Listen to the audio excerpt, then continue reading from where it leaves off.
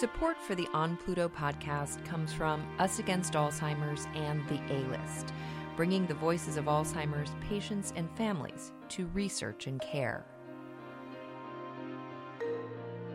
Welcome to the On Pluto podcast, Inside the Mind of Alzheimer's Disease. Journalist Greg O'Brien was diagnosed with early onset Alzheimer's 8 years ago when he was just 59 years old. He tells his story in the book On Pluto. Now Greg talks about the assignment of his life as a reporter embedded inside the mind of Alzheimer's disease. An Alzheimer's diagnosis is one of the greatest challenges that a couple can face. Greg says for his wife, Mary Catherine, it was terrifying.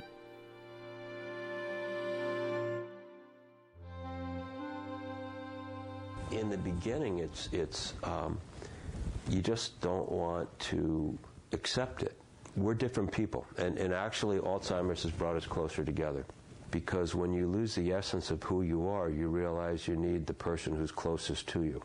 She, I think in fear, didn't want to accept it. I think she didn't want anyone else to know because, I got cancer, George. The cancer doesn't scare me.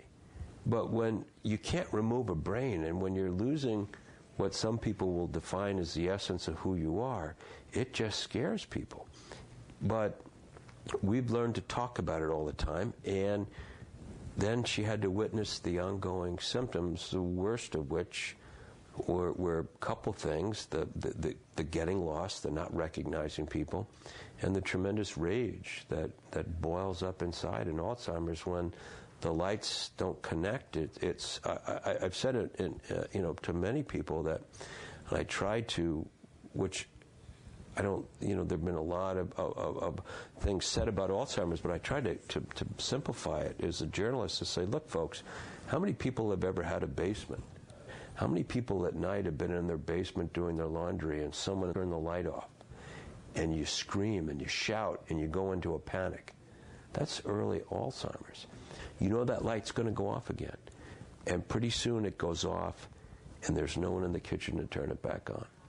We've become closer, not further apart, because she understands, and now she'll say, I don't know how much time I have with you. And I'm saying, I don't know either, but like my mother, I'm going to sprint. Mary Catherine says she and her children are with Greg every step of the way. So far, it's brought us closer, by far, totally, completely. They're all on board. They adore their father. It's as horrible as the disease is, it's been a positive. But it's also been a positive because of what he's done, because the kids have seen him in this incredible role, and they've all gotten to see a piece of it. Now they haven't been able to do all the pieces, and neither have I. But every experience, like a talk, Connor will come home and say, Mom, he was unbelievable. This happened, this happened, this happened. Brendan will go to another event. And so we are so lucky that he's had this focus. It has been such a blessing. So we are far more fortunate than most people going through this disease. And the other part of it is, like, when we go to these events, I cannot believe the people that come up to me, and the caregivers, and talk to me. And I've got a list at home of people that, we're going to be in touch with each other, and, women that, just support people. And I don't think I'd have that if he hadn't pursued this. I would say what's been hard for us is that even his closest family members, he puts on such a good show for them. As we were just at my brother-in-law's funeral, they joke about it. They said he doesn't really have it because he puts on such a good show. He's on target. But in our own private life, I'm seeing that the frustration, the rage, the anger. In the early stages, it's not out there in the public eye. He's in control so much of the time, and then when he's able to come home, that's when I see it. And I assume as this goes on that it will be more public. That's what I assume it's going to happen. He's very close to my sister, who I'm very close with, and we were on the phone the other day, and I said, you can't talk to Nancy anymore because your filter's gone, because he feels so comfortable with her. He just says crazy. I said, and she giggles and laughs, and I said, okay, she's one of the people that you really can't talk to anymore because your filter is gone. So it depends. He's so comfortable with her, he can just, let it go.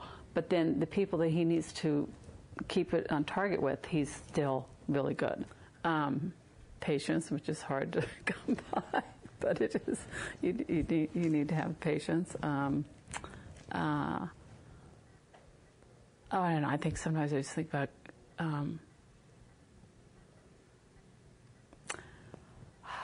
sometimes I think I love Greg more than I've ever loved him because of what he's going through. So I feel very fortunate about that.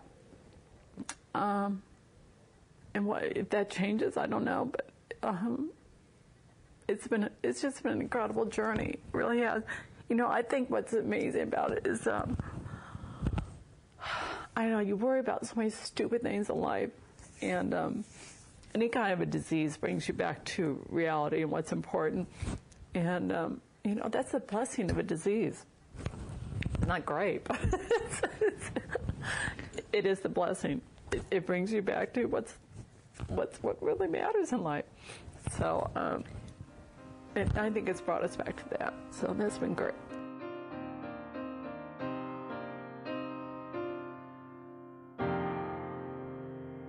You've been listening to the On Pluto podcast. In your own words, what are the challenges you face in relationships with loved ones? Let us know by visiting onplutopodcast.org.